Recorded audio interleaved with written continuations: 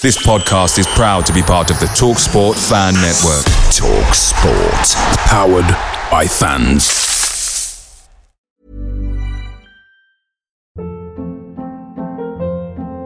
Hold up. What was that? Boring. No flavor. That was as bad as those leftovers you ate all week. Keke Palmer here. And it's time to say hello to something fresh and guilt-free. Hello Fresh. Jazz up dinner with pecan-crusted chicken or garlic butter shrimp scampi. Now that's music to my mouth. Hello Fresh. Let's get this dinner party started. Discover all the delicious possibilities at hellofresh.com.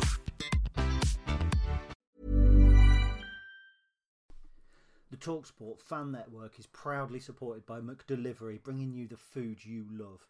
McDelivery brings a top-tier lineup of food right to your door. What will you choose? No matter the result, you'll always be winning with McDelivery, so the only thing left to say is, you in? Order now on the McDonald's app and you can also get rewards points delivered too, so that ordering today means some tasty rewards for tomorrow. Only via app at participating restaurants, 18+. Rewards registration required. Points only on menu items. Delivery fee and terms apply. See mcdonalds.com.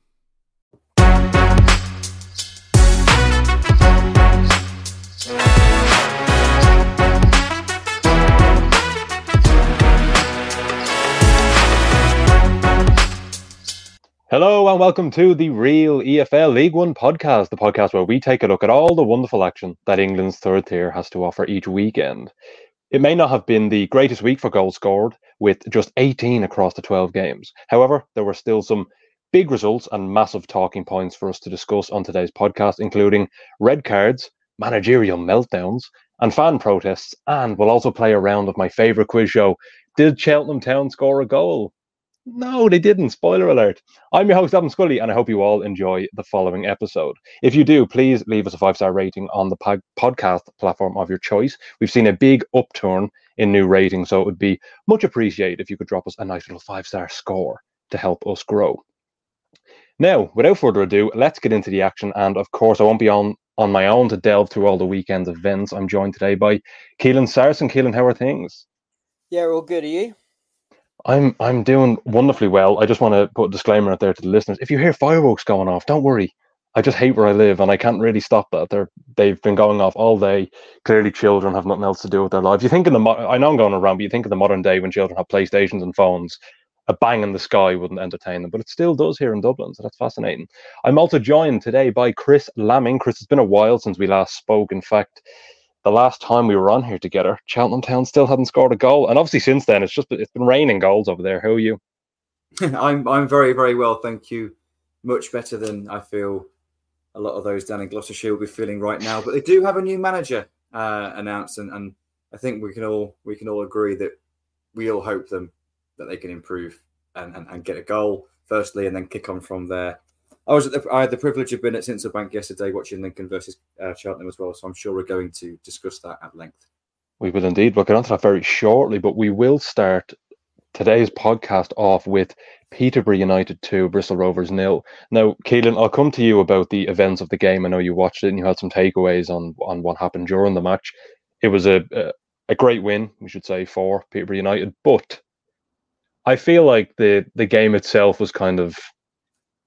No, I mean, like there was overarching comments from both managers this week that I feel were massive talking points. Darren Ferguson's comments before the game after the Mansfield defeat during the week on Tuesday in the EFL Cup third round, where he basically said, I mean, I wrote the article for the Real EFL at the time when he made the comments, but I believe he said something along the lines of, maybe I should have sacked them all, and the same players who were, played at Hillsborough in that collapse last season, which I do my best not to reference when I talk about Peterborough United, because I'm sure it's a game that fans and players and the staff would like erased from memory. Unfortunately, that's not possible. But Darren Ferguson brought it up, not me. Keelan, talk to me firstly about Ferguson's comments going into this game, because, they kind of worked. Yeah, no, I think, looking at what happened in the Bristol Rovers game, the comments had the desired effect, because we go 1-0 up and then thankfully we get a second goal early on in the second half that kills the game a little bit. Bristol Rovers had a few chances with Giovanni Brown and a couple other players. Aaron Collins missed a one-on-one and puts it wide, and Johnson Clark-Harris, obviously playing against the club that he didn't manage to get a move to on deadline day, blocks a shot off the line as well. So it was a good win. It was a win that was hard fought. But yeah, I think it's a case of the comments did work, because in games against Bolton and Mansfield that really irritated Darren Ferguson, I don't think we took our chances well enough. We drew 1-1 away at Bolton, which, doesn't seem like a bad result, but you're playing against 10 men for the majority of the second half and had 20 plus shots. And then Mansfield, you're playing a League Two team with a real chance of going far in a competition that Posh haven't gone far for in a while in the EFL Cup. You surrender a lead and then you end up losing on penalties. And I think he was well within his right to have a slight go at the players for not, taking their chances well enough and beating a team by getting a goal and then holding on to it. And then thankfully yesterday, from a Posh perspective, we managed to beat Bristol Rovers rather comfortably in the end. Well, Joey Barton didn't seem to think it was comfortable.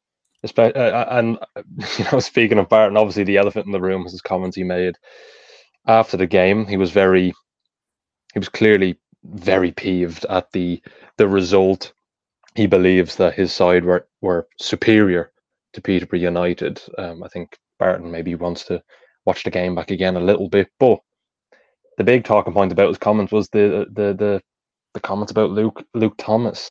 I mean, when I was reading his comments, I felt like he was maybe 5 more words away from using the word woke, which I thought was actually coming. When, as I read on, I thought it was genuinely coming. What did you make of his comments, Keelan? Because just for the listeners, if you haven't read the interview or read the comments anywhere, and I genuinely mean this, Joey Barton called Luke Thomas an idiotic young boy. His own player, by the way, that he signed during the summer on a 3-year deal, he called an idiotic young boy. What did you make of it? I mean, I know it was because Luke Thomas apparently he wanted to play on, and then he pulled up with a hamstring injury during the build up to the goal and was taken off actually about just after the goal for Giovanni Brown, I believe. Talk to me about the comments, and do you think they were justified? I mean, I also feel a little bit like the goal was preventable by the defenders, not just Luke Thomas pulling up. What do you make of them? Yeah, I think there's a difference here between, obviously Darren Ferguson calls out the collective team effort in those games and he calls out the entire team. I don't think it's ever really on to pick on one player and say that they're maybe they cost the team or their decision making was the reason why Bristol Rovers lost. Bristol Rovers, lost the game equally to the same magnitude as Thomas not tracking back by the Bristol Rovers players missing their chances. And also, Jack Hunt for Bristol Rovers, the right back, kept getting put on his backside by Ricky J. Jones, and that happened again for the second goal. And if Luke Thomas was there or not, who knows what would have happened.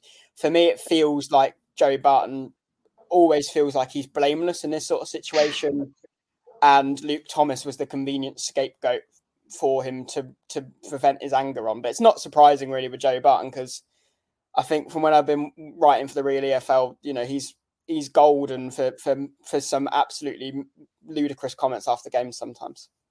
Well, he also continued on in the comments and said that there were individuals in the squad who are weak-minded individuals, he said, which was just like, I know he was talking about Luke Thomas before. I don't exactly know. I don't know if he was still talking about Luke Thomas then. I'd imagine he's talking plural when he said weak, feeble-minded individuals. Just a bizarre post-match press conference. Take the defeat. You lost 2-0. You had some chances, could have scored, maybe could have got something from the game. You didn't. As you said, Hunt at right back was skinned for that second goal. He's talking as if Luke Thomas was solely responsible for it, as if the goal wasn't, the fullback getting beaten and a ball going into the box, going past 3 defenders. It's a bizarre comment to make. I think, as you said, there was a massive difference between Darren Ferguson's comments, where he was almost a rallying call to his players, albeit a bit reactionary, but Joey Barton's was just really, really bizarre. And I do wonder as a player what you would think in the change room after the game, or even when you read the comments. I'm sure if he said that after the game in public, I can only imagine what he said, in the dressing room. Anyway, moving on from that, we'll talk about the Lincoln City game against Cheltenham Town. This season's top goal scorers. Lincoln 2, Cheltenham Town 0. Chris, I mean, Daryl Clark. We'll start with Cheltenham Town before we get on to Lincoln City. Daryl Clark was appointed during the week. Obviously, former Port Vale boss. Do you think he's the right man to turn this mess around with the Robins? Well, time will tell. It's difficult to predict. He certainly did a good job at Bristol Rovers with back-to-back promotions in his first full-time managerial role. Of course, been at Salisbury before that. What Cheltenham were kind of crying out for yesterday was just a little leadership. They looked a real lack of direction, I think, on and off the pitch yesterday.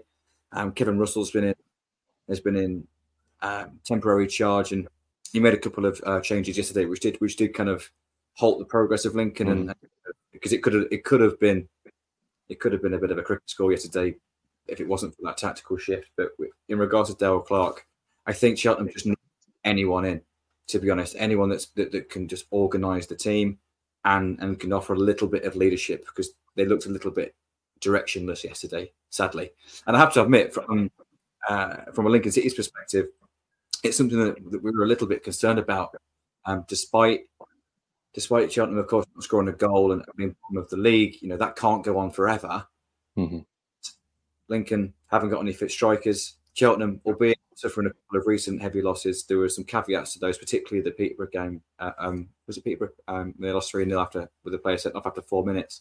The majority of games they've been involved in, albeit they'd lost or drawn, they were tight games. Most of them were 1-goal games. So we were a little bit concerned, thinking it was going to be quite tight. It's going to be difficult to break them down. It's going forward is where their real issues are. But I have to admit, after watching the whole 90 yesterday, they were pretty poor in both phases of the game initially. They did after it went 2-0 and they changed shape. But yeah, is Daryl Clark going to be the right man? Well, without wanting to sound too harsh to Cheltenham fans, it can't really get any worse, can it?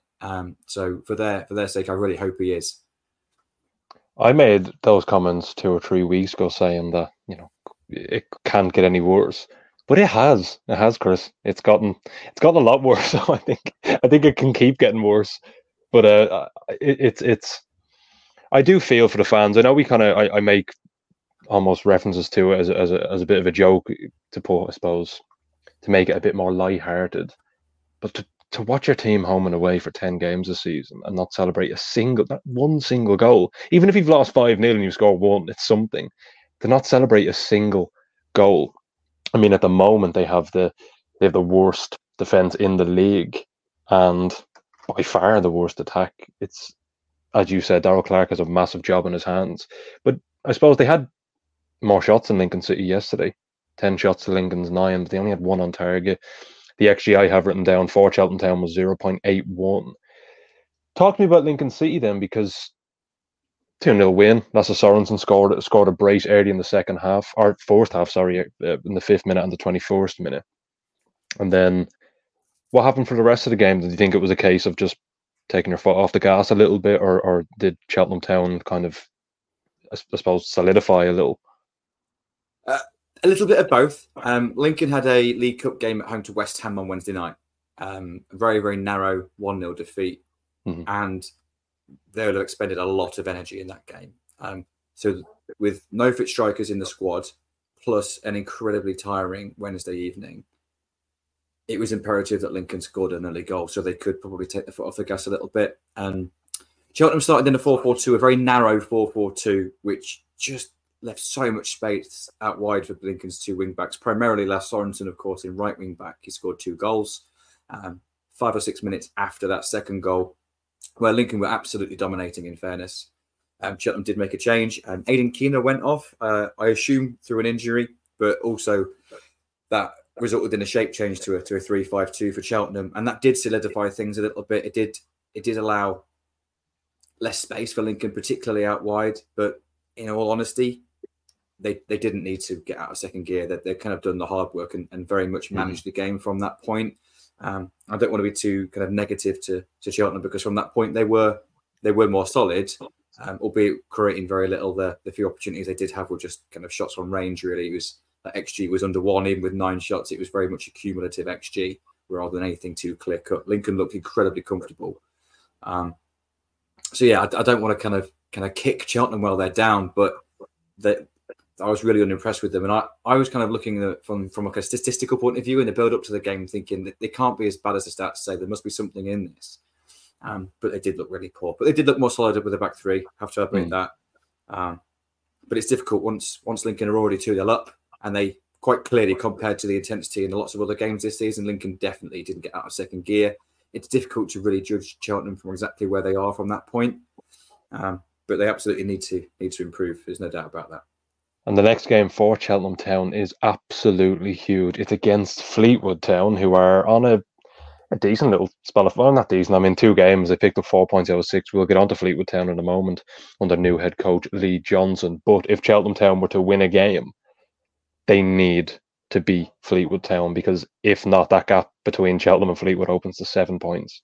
And that is quite damning. We will move on, though, to Stevenage 1, Oxford United 3. Jamie Reid opened the scoring for Stevenage, his 7th this season for under Steve Evans. And then it was a wonderful turnaround, really, by Oxford United. They scored. Greg Lee scored twice. And Elliot Moore, of course, capped it all off in the 82nd minute to make it 3-1. Stevenage now have 1 win in 4 games. I mean, they were cruising at one point. They still are, I mean, I don't want to say they're still cruising. They've 1 win in 4. They're still third. Bolton are just behind them on a point, though, but Bolton, of course, do have a game in hand. It's a bit of a slippery slope at the moment for Stevenage, but Oxford United, on the other hand, have been unbelievable this season. I didn't tip after 9 or 10 games Oxford United to be top of the league. I'm not sure about you guys. I think Liam Manning is an excellent coach. I actually tried to interview him before and he pied me, but that's okay. I forgive him. He is a wonderful coach. I loved his team, and I loved how MK Dons played under him. They almost got promotion to the Championship, I think 2 seasons ago, was it? I think it was 2 seasons ago, before things all kind of went south really quickly in the last season. But that's 4 wins in 5 now. It's 4 straight away wins for Oxford United. Keelan, have you been surprised by Oxford United this season? Do you think they have what it takes to go all the way? Do you think they're good enough? Yeah, no, I think we touched upon it on last week's podcast. I think we talked about the fact, I think Johnny mentioned it, that Oxford, they don't seem to have, just that one goal scorer. They spread the goals out quite a lot, and they get, in those away wins, they've managed to score goals. I think they won 3-0 away at Fleetwood, and then they won 3-1 away at Stevenage, which was a different test against, a Stevenage team that's in and around the same promotion place as they are currently. But I think, as you mentioned, Liam Manning, I know when Posh got rid of Grant McCann, I was an advocate for maybe getting Liam Manning in at Posh. I do think he's a really good coach. I think it obviously ended a bit pear-shaped for him at MK Dons, and they slid down the league, and obviously they got relegated under the head coach after him in Mark Jackson. But I think he's turned around his reputation a little bit. I think he's playing some really great attacking football, and Oxford had a bit of a poor season last season under Carl Robinson had been there a number of years, and that also ended quite sourly. And so I think Oxford now I think Oxford are one of the teams that you could probably see, staying in and around the playoff spots and pushing for promotion. I love watching them. I think they're an absolutely exceptional side to watch. By far one of the best teams to watch in League One this season. On the other hand, though, Chris, I just want to ask you about Stevenage. I know Steve Evans is a bit of a controversial figure in general. I know Gary Hutchinson, of course, the founder of the real EFL, doesn't have much sympathy for Steve Evans when things go wrong. But do you think Stevenage are, they're a newly promoted side, do you still think they are punching above their weight a little bit right now? Yeah, I do. I thought pre-season they'd be comfortable. I thought they would be, of the promoted teams, their style means that they're going to be very, very difficult to score against. They're going to be very difficult to play against. No one's going to enjoy a game against Stevenage, particularly at the Lamex, which kind of made me even more impressed with Oxford in their performance yesterday. I think Stevenage could definitely be in and around the playoff places. I think they've shown their qualities this season already. I think they may have surprised a few as regards to kind of how high up in the league they are at the moment. particularly a couple of weeks ago. But I don't think we're going to see them tumble down the league at all. I think they can be in and around it, definitely. And I think that'll be an incredible overachievement for a club the size of Stevenage in their first season in League One. But I think they're a team that's very much kind of greater than the sum of their parts, aren't they? And I think that has to be commended. Well, Steve Evans did say in his post-match interview when discussing the loss that he doesn't want to hear players talking about promotion until May, basically saying that, because they've had such a good start to the season, you can almost get complacent. And Stevenage need to remember that they are a newly promoted side, but even a top 6 finish would be unbelievable for them straight away. I mean, it really would be, regardless of what people think of Steve Evans. Moving on, though, to Wigan Athletic 1, Portsmouth 2. I sat here, Keelan, if you remember, 2 weeks ago on the podcast with you, and I believe it was Adam, and I said that I think Portsmouth's unbeaten run will come to an end over the next 2 or 3 games. It hasn't. They're still unbeaten. In fact, they're actually only one of 4 teams in the top 4 leagues of English football to be unbeaten, I believe, now after yesterday's results. Liverpool lost, Manchester City lost. I think it's only Arsenal, Spurs, Mansfield, and Portsmouth. What a start to the season it's been. I mean, do you think they are the best team in League One now? Do you think they're levels above anyone else? They've won 6 games, drawn 4 out of 10, won 4 the last 5 games. The start of the season was a bit ropey in terms of not results really, more so performances. I still remember that opening game against Bristol Rovers where I think they scored, and it was a Cassini Yengi scored in like the 95th, 94th minute to equalise for them. It was a little bit of a ropey start performance-wise, but now they just seem to be cruising. Do you think they're the favourites now after 10 games in? You've seen all the teams play.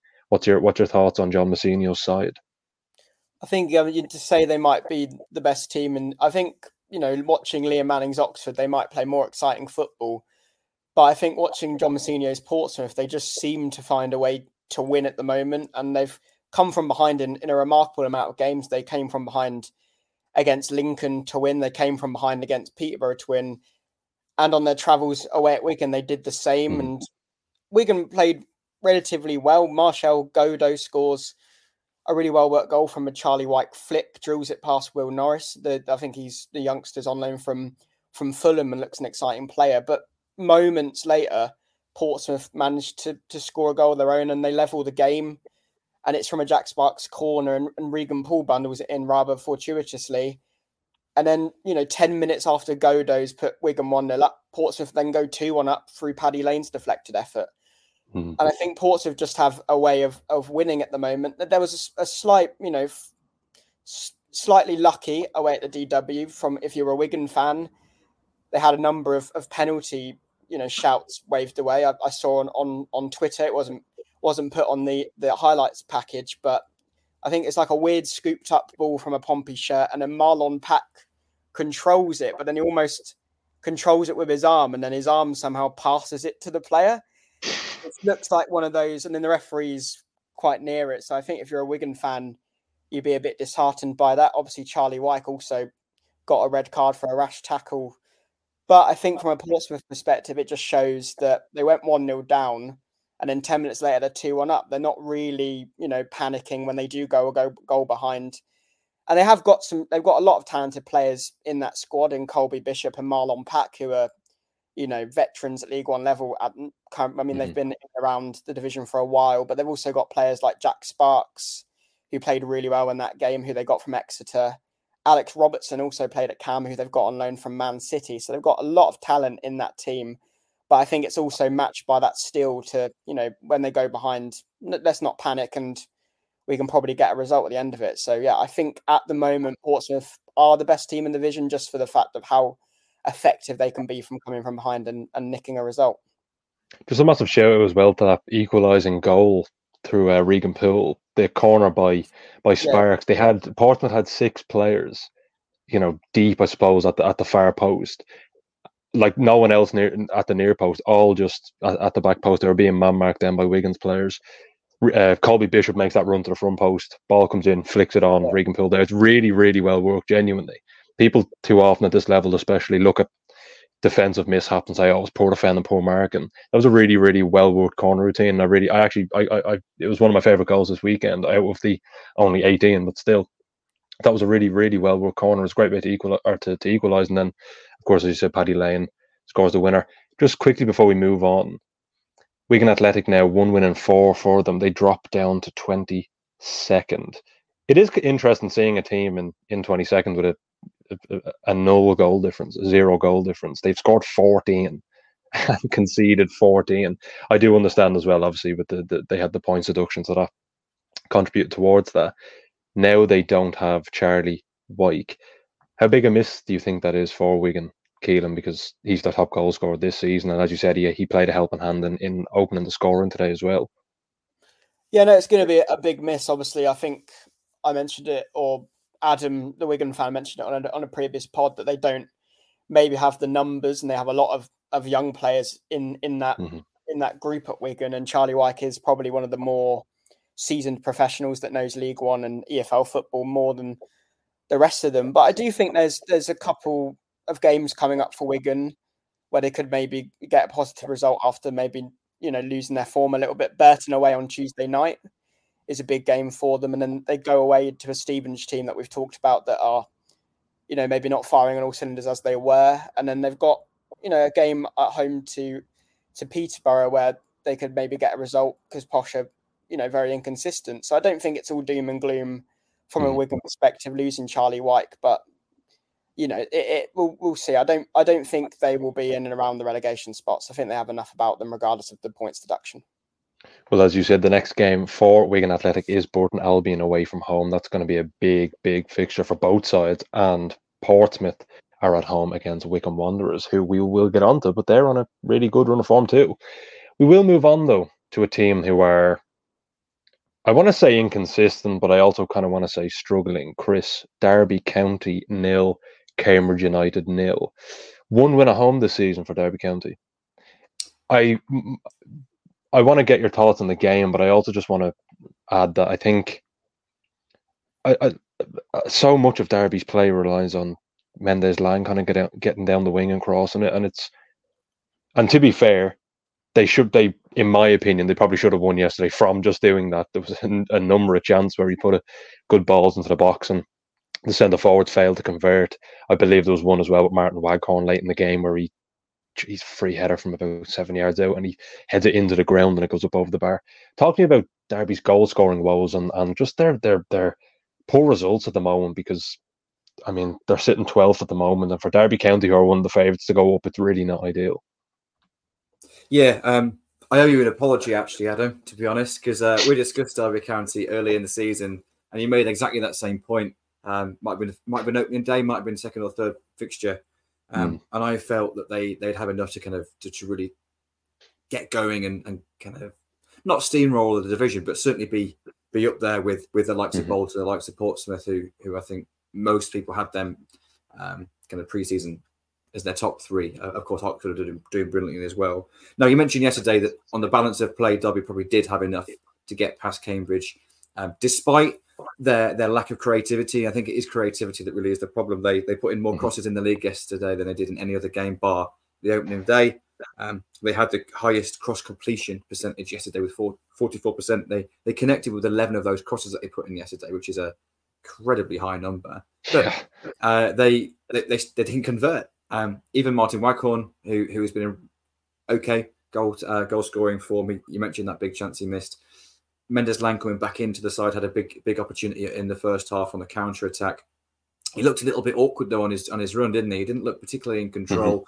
Was forced. I thought he should have squared it earlier than he did. Yeah, I agree. Yeah, he looks a little indecisive. But yeah, I just have to agree with you really in that I'm surprised at how Derby's kind of lack of goal scoring has really affected them. I thought they would have enough kind of domination in those first 2/3 to kind of keep the pressure on teams and almost kind of suck the ball into the net in a way. In that regard, I thought it would be accumulative, and ultimately, if you throw enough darts at a dartboard, one of them will hit. But it just hasn't really been like that at all. I think it's also worth praising Cambridge because there's a very, very positive trait coming out of their season this season, which is just being incredibly difficult to beat. Like really well organised without the ball. They had one shot on target yesterday with a 0.04 XG. They were very much there to stop Derby rather than to try and do anything themselves. But they did it. They kept them out. I think there was only one real highlight of the game yesterday. There wasn't, and that was in the 31st minute when the whole stadium rose in support of Josh Vickers, who lost his wife Laura to cancer in the week. That was a lovely moment. That was very much the highlight of the afternoon for me. So that was a real sad moment, of course, this week for Josh, but a real kind of show of solidarity from the whole stadium as well. The whole stadium took part in that stuff as well. So, yeah. I do. I actually thought, as you were right, I was going to get on to that. It was by far the best moment of the game, and just on behalf of the Real EFL and of the League One podcast, we share our deepest condolences to Josh Vickers and Laura's family, of course. A really tragic passing, and it was a really poignant moment. I just incredibly sad, and as I said, we share our deepest condolences to Josh and her family. The last thing I just want to talk about before we move on to the next game is that just in regards to Cambridge United, their first shot on target came in the 74th minute. As you said, it was a bit of a snatch and grab, and just comparing the two sides on the table, they're both level on points. Derby are 12, Cambridge United 13. They both won the same number of games, drawn the same number of games, lost the same number of games, but it wasn't an even game yesterday. It looked like top versus bottom almost. It was unbelievable. But I mean, fair play to Cambridge United. They managed to snag a point with an XG that I have written down here of 0.12, which is accumulated, which is absolutely crazy. And on another day, Derby County, I'm sure, would have taken 3 points, but that was their chance to finish goalless. One of 3 goalless games this week. We will move on now, though, to Exeter City 0, Northampton Town 2. Now, this was probably the most, I would argue, the most surprising result of the week. Exeter City were top of the league for about 2 weeks there, and 2 losses on the spin. They've dropped down to 8th place, outside the playoffs, of course, as well. This is a massive win for Northampton Town. I was looking at the results yesterday. We've spoke about this a lot on the podcast, that Northampton Town and the John Brady are a very difficult side to beat. Keelan, you and Chris have had poor experiences, I believe, with Northampton Town being Lincoln City fans and a Peterborough United fan, of course. I believe they drew to Lincoln and they beat Peterborough in the last minute with that goal, Keelan. That crazy goal. He screwed it over, yeah. It was unbelievable. One of the most bizarre goals of the season. But yeah, like they're such a difficult team to beat, and I think in every game they've lost this season, they've lost 5 games. I don't believe they've lost by more than a goal, unless I'm forgetting a result. They're a really, really tough side to break down, a really tough side to beat. Exeter City, it was shown yesterday. Sam Hoskins scored in the 20th minute with his 4th goal of the season. He's having a really good season for Northampton Town.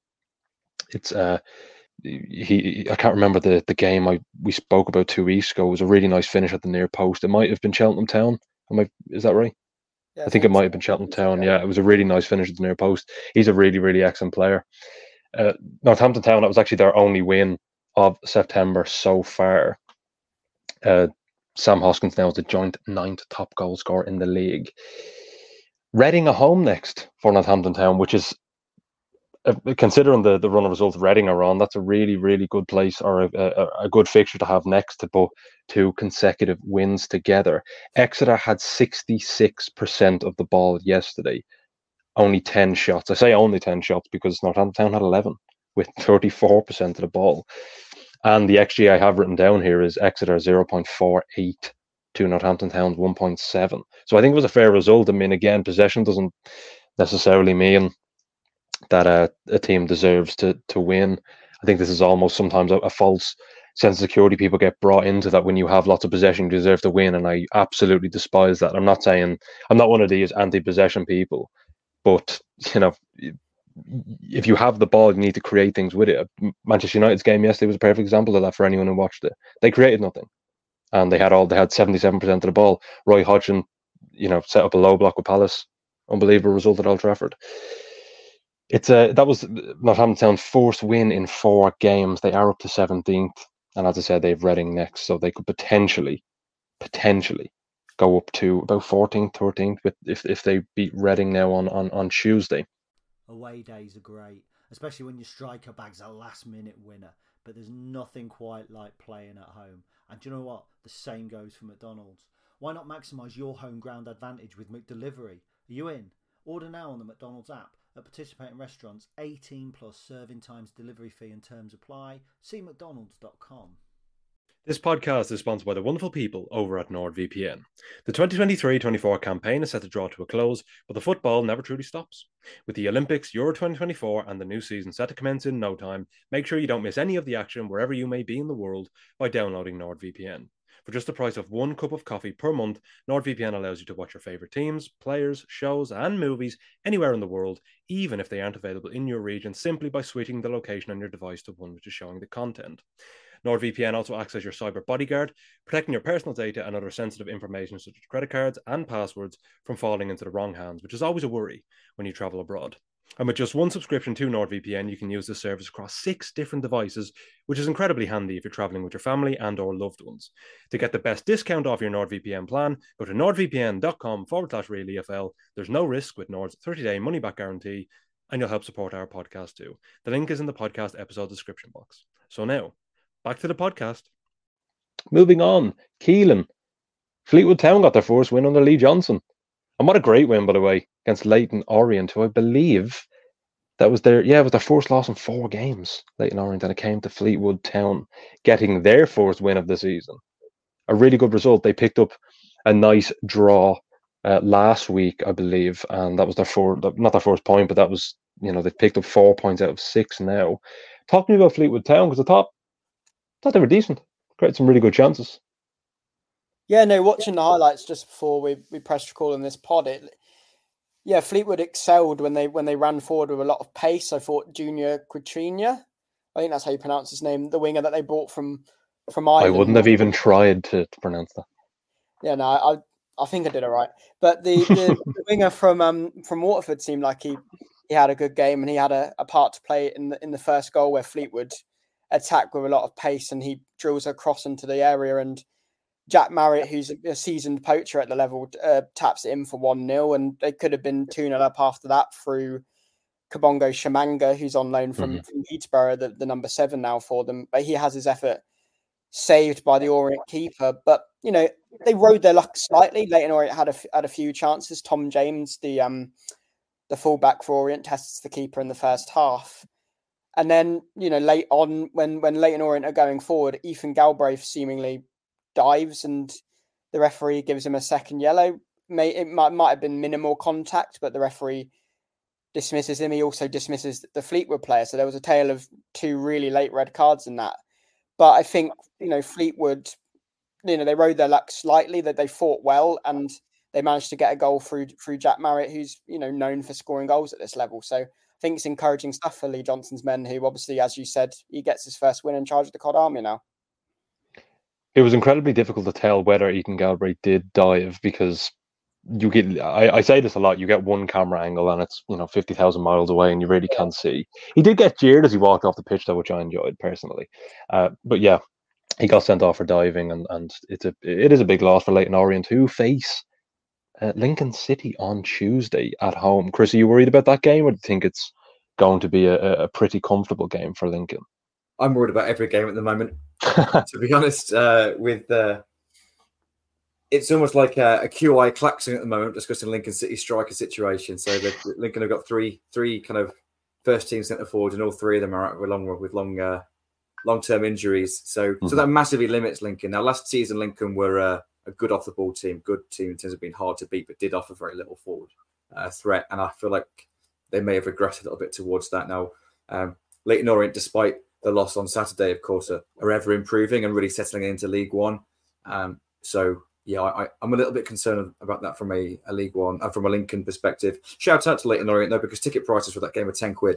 I think that is fair play. That's really enticing and I'm sure they'll get a bigger gate off the back of that. Certainly, with the catchment area must always be challenging for Leyton Orient with the big teams that are around them. So I think you can always want to commend clubs when they do something right in that regard.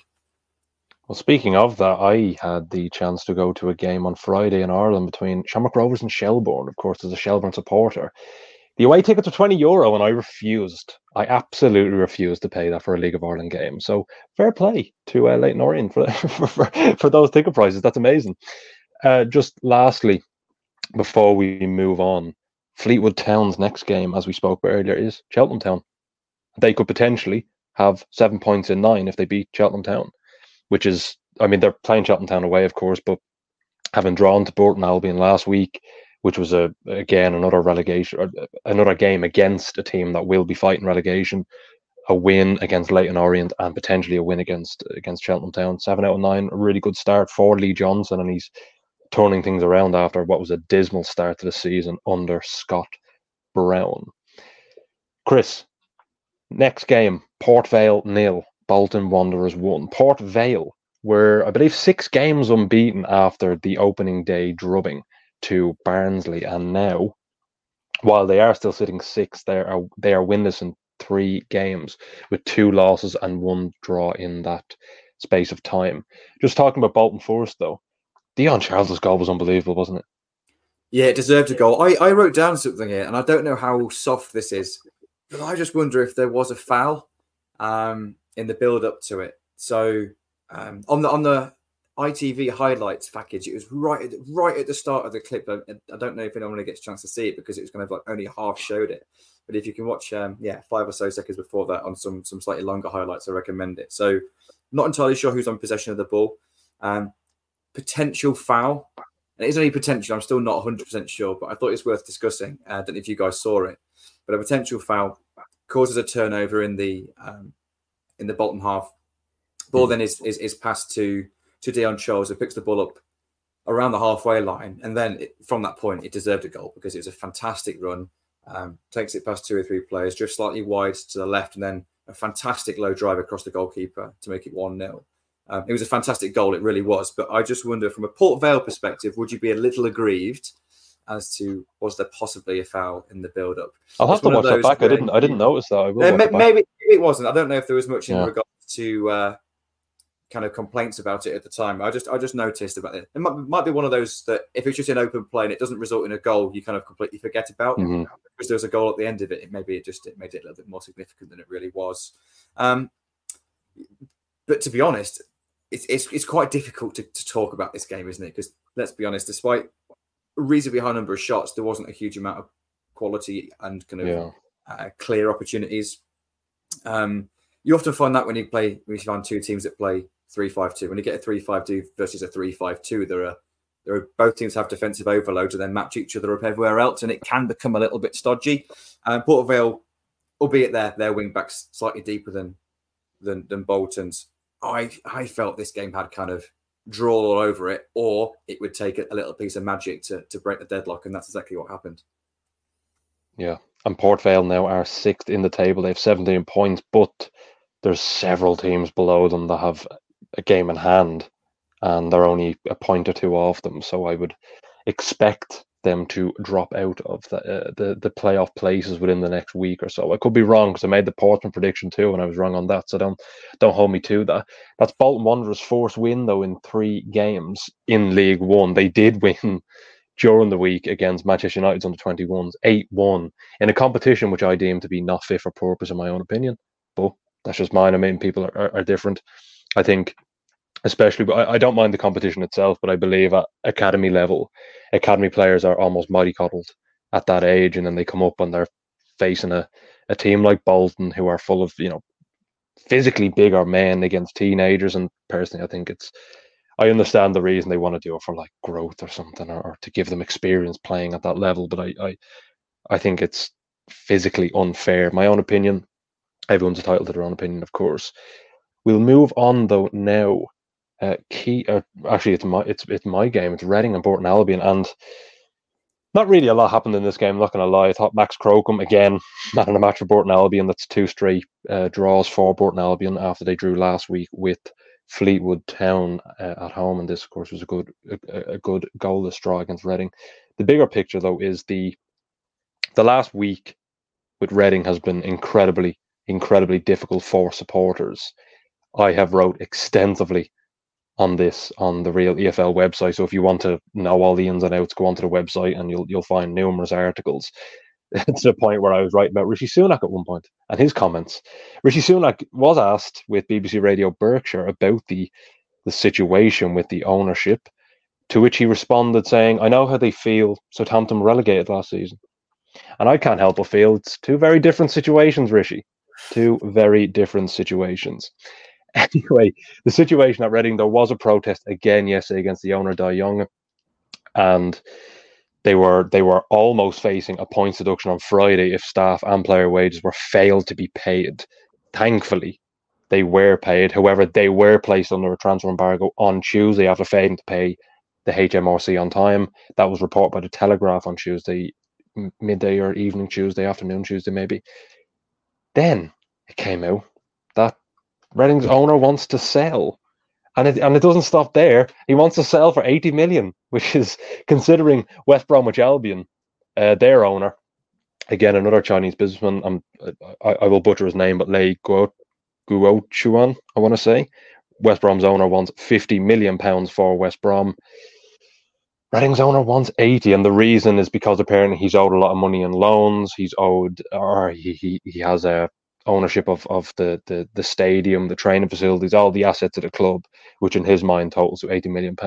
Now, if he's going to get £80 million for a club in League One that are facing relegation this season, as things stand, I mean, they are 24th in the league, they are in the relegation zone, he'll do incredibly well. I can't see many people wanting to bite his hand off for that offer, considering West Bromwich Albion were having difficulties, or a lot of fans were criticising their owner for wanting 50 million. That apparently was too high.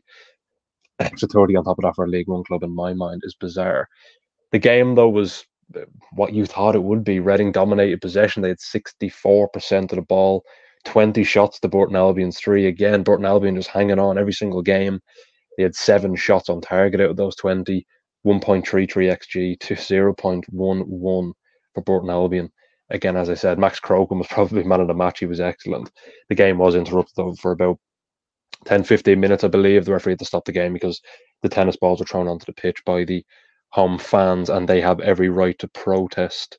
I think the last couple of, not just days, the last couple of weeks with Scunthorpe United and Reading, it's incredibly distressing for fans. And so many, I saw a tweet online basically saying that, you know, all they have is that game on a Saturday they look forward to. And there's, you know, because of poor ownership, that can be taken away from them. It is heartbreaking. I really feel for them. Of course, Bury fans will know exactly how that feels. I won't dwell on this game too much. I think what's happened off the pitch is probably more important than the result itself. It is a point each for Reading and Burton Albion. Reading are a point off Burton Albion. Burton Albion, though, are unbeaten in 3 games, which is I suppose good for them, because they had a dismal start to the season. Northampton Town away next for Reading, and Burton Albion face Wigan at home, which is, as we spoke about earlier, a huge game in the early relegation battle. Keelan, we'll come on to you now for Wycombe Wanderers 2, Carlisle United 0. Now, big talking point in this game. What's the goalkeeper doing? I mean, watching it, he's rolled the ball out and he clearly just doesn't realise Sam Vokes is behind him. And then Sam Vokes rightly, you know, a striker of his experience, charges back for the ball and then wins it. And then Andreasen goes off his hand, and then it's a howler, and, you know, the referee has no choice but to send him off. And yeah, it was just a bizarre red card and a bizarre moment in the match that really probably set, you know, Wycombe on their way to the 2-0 win. I don't remember for the life of me what game it was or who he played for, but that incident reminded me so much of a game where Dion Dublin scored from something similar to that back in, I think it was the 90s, if anyone remembers that. I know maybe I'm not even showing my age. I wasn't born then, but it was. I remember seeing the highlight. Do you remember the game? I can't remember which game it was. I know exactly what goal you're talking about. Yeah, keeper puts the ball down and he's off the pitch and he just nips in front and rolls it in. It's unbelievable. Yeah, it reminds me of that. And I just want to say about Jökull Andersson too. There was a game a couple of weeks ago where we were hosting this podcast. Chris, I believe it was you and Gary were on with me. It was against Port Vale. It might have been, I think it was away from home. Or it might have been, I'm pretty sure it was away from home. They had a throw in Carlisle and they threw it to the goalkeeper. He took a horrible touch and then gave away a penalty. And Paul Simpson came out after the game and he was ranting and raving about it was a stupid decision to throw the ball there, and he lost the plot about the decision to even throw the ball to the goalkeeper. But I said in the podcast at the time, I think it only looks as bad because the goalkeeper's touch was horrendous. And then again, yesterday he gets sent off for, I mean, man, just how do you not know he's there? I don't know. It's not as if Sam Vokes is small either. Like, Sam Vokes is a massive human being. It's just bizarre. It was an absolutely just an absolutely bizarre incident, and he got sent off. And I think, Keelan, unless you disagree, I think the game was kind of over from that point, really. Yeah, no, as I said, it set the tone really for Wycombe to go and get quite a comfortable victory. I think there's some credit to the Carlisle defenders. They put their bodies on the line quite well, and the goalkeeper that comes in, Thomas Holy, makes a couple saves, and Wycombe only really broke the deadlock via a Gareth McCleary penalty. And then in that second half, Sam Vokes, who we talked about for that bizarre penalty incident, holds off his marker really well in the second half, turns him, and then puts a brilliant shot into the goal to basically give Wycombe the victory. And I think there was a couple half chances for Carlisle. Sean Maguire, he was in the bright coloured away top for Carlisle, manages to race forward, and then Luke Leahy, who Wycombe signed in the summer, intervenes with a leg last second, and then I think directly from that corner as well, Carlisle head one wide as well. But watching the highlights, Wycombe probably could have won this about 3 or 4-0 at the end of it, really. And I know we talked about Joey Barton was singling a player out, but I think, and if Andreasen doesn't make that silly error, Carlisle might have stood more of a chance in the game. But obviously, going away to Wycombe is going to be a tough game with 10 or 11 for a team like Carlisle, and Wycombe were good value for the 3 points in the end. I think if Jokel Anderson played under Joey Barton, there might have been charges placed on someone, in my own opinion. So he's very lucky he has Paul Simpson as manager. I do want to say though, Keelan, you robbed me of a beautiful punchline joke I had with Thomas Holy coming on to be the saviour. I said it anyway, but it's not as fun now. So thank you for robbing me of that. Yeah, bravo. Yeah, you're right. But Keelan ruined it. Well done. But next up for Carlisle United is Peterborough United, I believe. Keelan, are you nervous about that game, or do you think it's going to be a pretty straightforward victory for Darren Ferguson's men?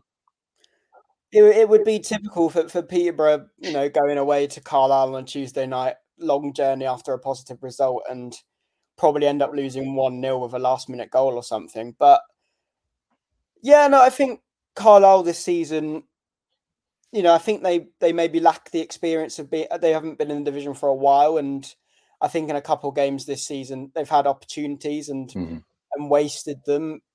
I don't know. It'll be a very tight game. I can probably see maybe Peterborough nicking a goal and maybe getting a 1-0 win, or maybe it being a 0-0 or something. I don't think it's going to be a very, entertaining match at Carlisle on Tuesday. It'll be a tough one for sure.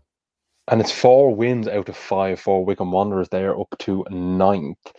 And they face Portsmouth in the next game, which is going to be a very, very interesting fixture indeed. Moving on, though, to Barnsley 0, Blackpool 1. Chris, Barnsley are a weird team at the moment, and so are Blackpool. And the game finished 1-0 to the visitors. Talk to me about this one, because there was a period in time where Blackpool were, I think they had like 4 or 5 straight goalless games in a row. It was unbelievable. And now they scored 4 against Reading there. This is their 2nd straight win. They've scored 5 goals in 2 games now. Jordan Rhodes has 5 goals in 5 games as well. Talk to me about this one. He has, yeah. Jordan Rhodes scoring what must be his 1,000th goal of his career now. He's just a League One. I think he's a great capture. But that's Blackpool's first away goal this season. So despite finding form at home recently, they still haven't actually scored until today. And it's also Barnsley's first game this season where they hadn't scored in. But Barnsley didn't actually have a single shot on target in this game. They had 9 shots, 63% possession, but 0 shots on target. So, yeah, not a huge amount happened in this one. Let's be honest. It was quite a tight affair. It's going to be difficult to pad this out too much, isn't it? Yeah. But it's a fantastic result for Blackpool. I think Neil Critchley is really starting to kind of find his feet there again, and particularly after probably a challenging start, really, after coming back in. I certainly felt that he wouldn't be afforded the same patience with the fan base that he left pretty quickly last season, but he seems to have started to win them around a little bit and has picked up some very good form recently. And you're right, Barnsley are just weird. They're just very inconsistent at the moment, aren't they? I don't even know. I've got no kind of tactical punditry here for them. It's just they're strange, and it's so difficult to predict. Well, I mean, they are the top goal scorers in League One, Barnsley. Devante Cole is the top goal scorer with 9 goals. And Blackpool managed to keep them at bay, and Blackpool have the joint best defence in the league with Portsmouth. So that was pretty interesting. Basically, attack versus defence. Defence came out on top. So, I mean, that's really the takeaway, as you said. Not really much else happened. The penalty was given after Corey O'Keefe brought down CJ Hamilton. It was just a silly challenge, but it was converted by Jordan Rhodes, a nice penalty. A 1-0 win. 2 losses in 3 for Barnsley. They face Cambridge United away on Tuesday. And again, as we said, for Blackpool, it's 3 wins and 4. Decent. 2 wins on the bounce now, and they're starting to pick up some form. They're sitting 11th. A win next game could potentially bring them into the playoffs if results go their way. Moving on to the final game, though, of the week. And I always save a goalless draw for last because, to be fair, right, I feel bad doing this, but I also did try and space the goalless draws out a little bit. We had 3 this week. I tried to space them out a little bit. So I put 1 in the first 5, and then I've done 2 in the last 4. I'm just trying to, be a bit more fair, because I remember there was one week where I chucked all the goalless draws in for the last 3, which made for a painful end to the podcast. But we'll have to end on this one.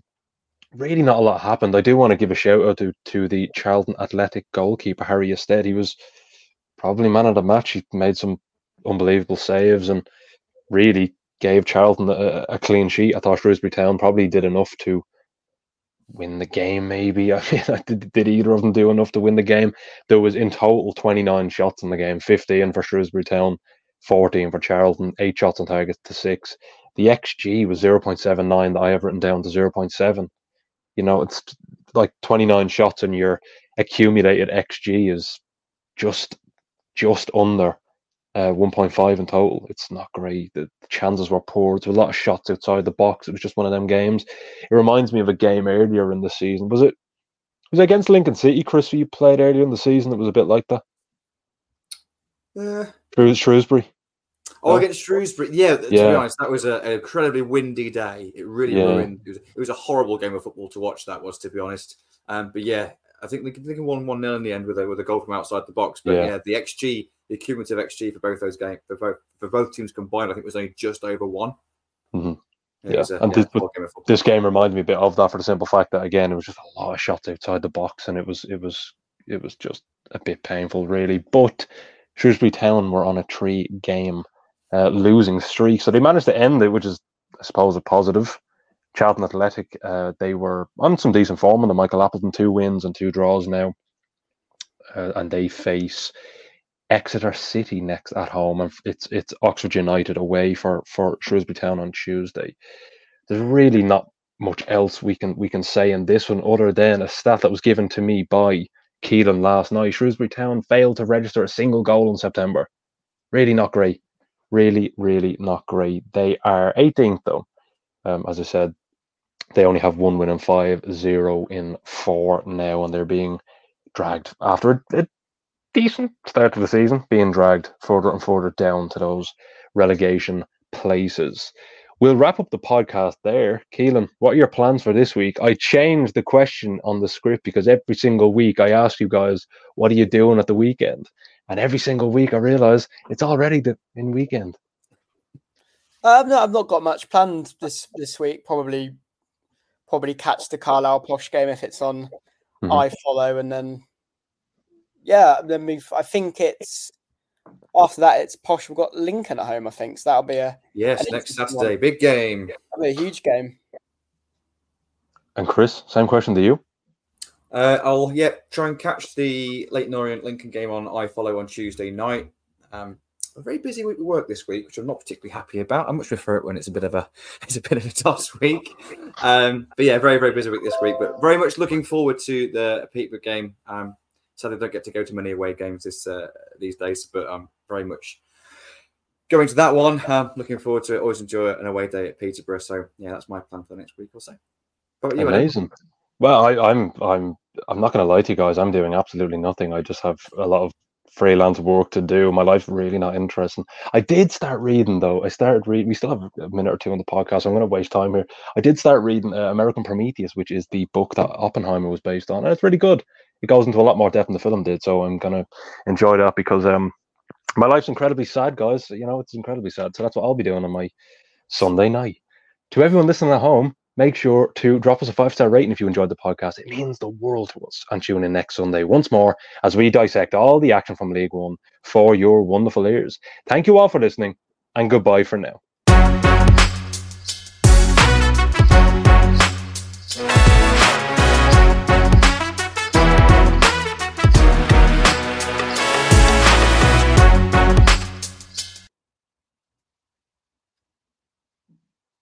It's the 90th minute and all your mates around watching your team on iFollow. You've got your McNugget share box on the go, and you know what? Your mate's already got booked for double dipping, but then late on you steal in, grab the last nugget and snatch all 3 points. Perfect. Why not order McDelivery now on the McDonald's app? Are you in? At participating restaurants, 18 plus, serving times, delivery fee and terms apply. See mcdonalds.com. Ever catch yourself eating the same flavorless dinner 3 days in a row? Dreaming of something better? Well, HelloFresh is your guilt-free dream come true, baby. It's me, Keke Palmer. Let's wake up those taste buds with hot, juicy pecan-crusted chicken or garlic butter shrimp scampi. Hello Fresh. Stop dreaming of all the delicious possibilities and dig in at HelloFresh.com. Let's get this dinner party started.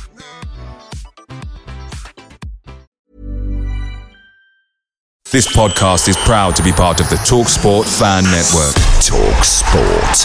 Powered by fans.